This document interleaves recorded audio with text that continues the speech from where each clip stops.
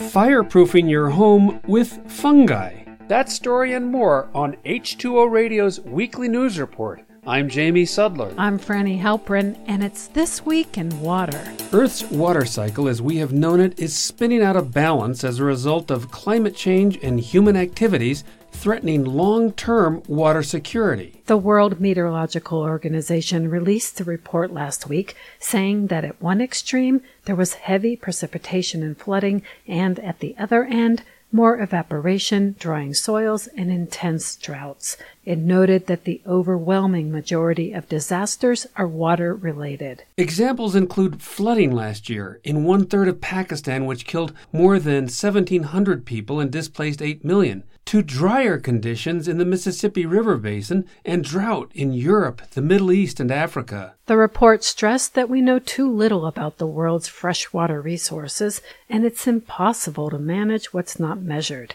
The agency noted that monitoring water across national borders is at the heart of its efforts, yet many countries that suffered flooding and droughts last year didn't have accurate information to make timely decisions.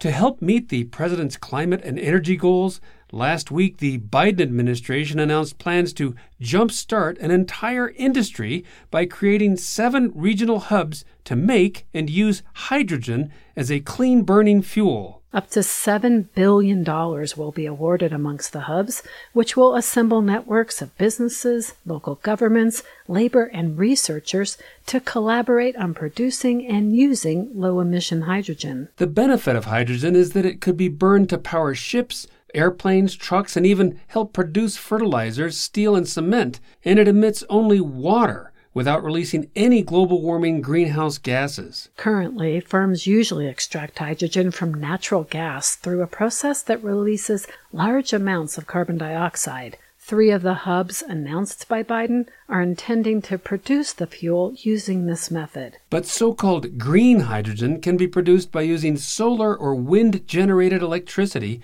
without any of those emissions.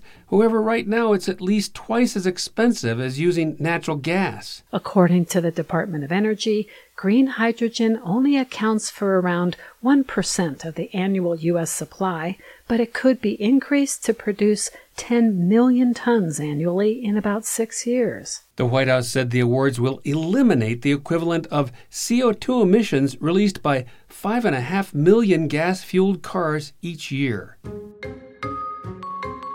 As climate change heats the planet and causes drought, the risk of wildfire increases.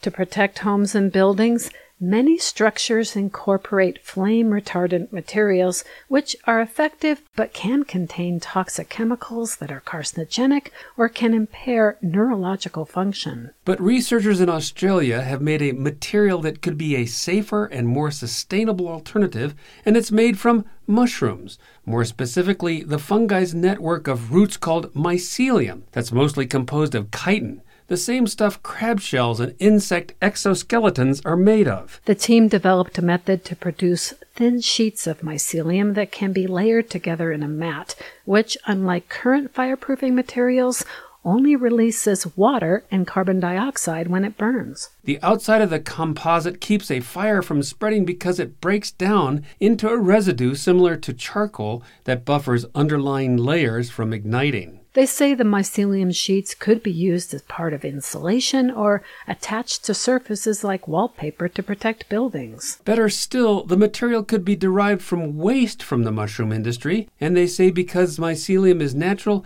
it's compostable. So when it reaches the end of its life, you can just chuck it in the garden.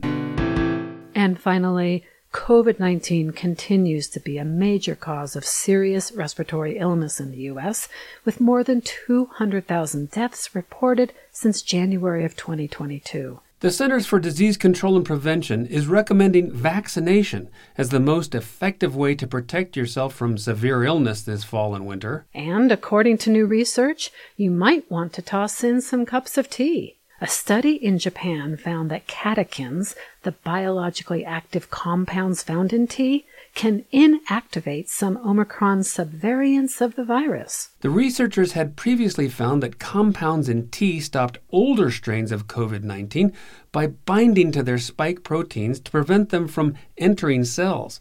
Now, with Omicron subvariants circulating most widely, they found that changes in the virus have actually made tea even better at fighting an infection. The study involved 7 healthy volunteers who were given candy made from matcha, black and green tea, as well as a placebo, and found the subvariants they tested were effectively neutralized for 10 seconds. Because the virus is transmitted through saliva scattered by speaking, sneezing, and coughing, the researchers wanted to explore how foods and food ingredients could be weaponized, so to speak, to reduce the viral load in the oral cavity and in the gastrointestinal tract and prevent its spread. Not all of the numerous Omicron subvariants were inactivated, but COVID prevention aside, green tea is good for you. It's chock full of benefits, from reducing the risk of certain cancers to boosting heart health. That's it for This Week in Water. Thanks for listening, and we'll see you next time.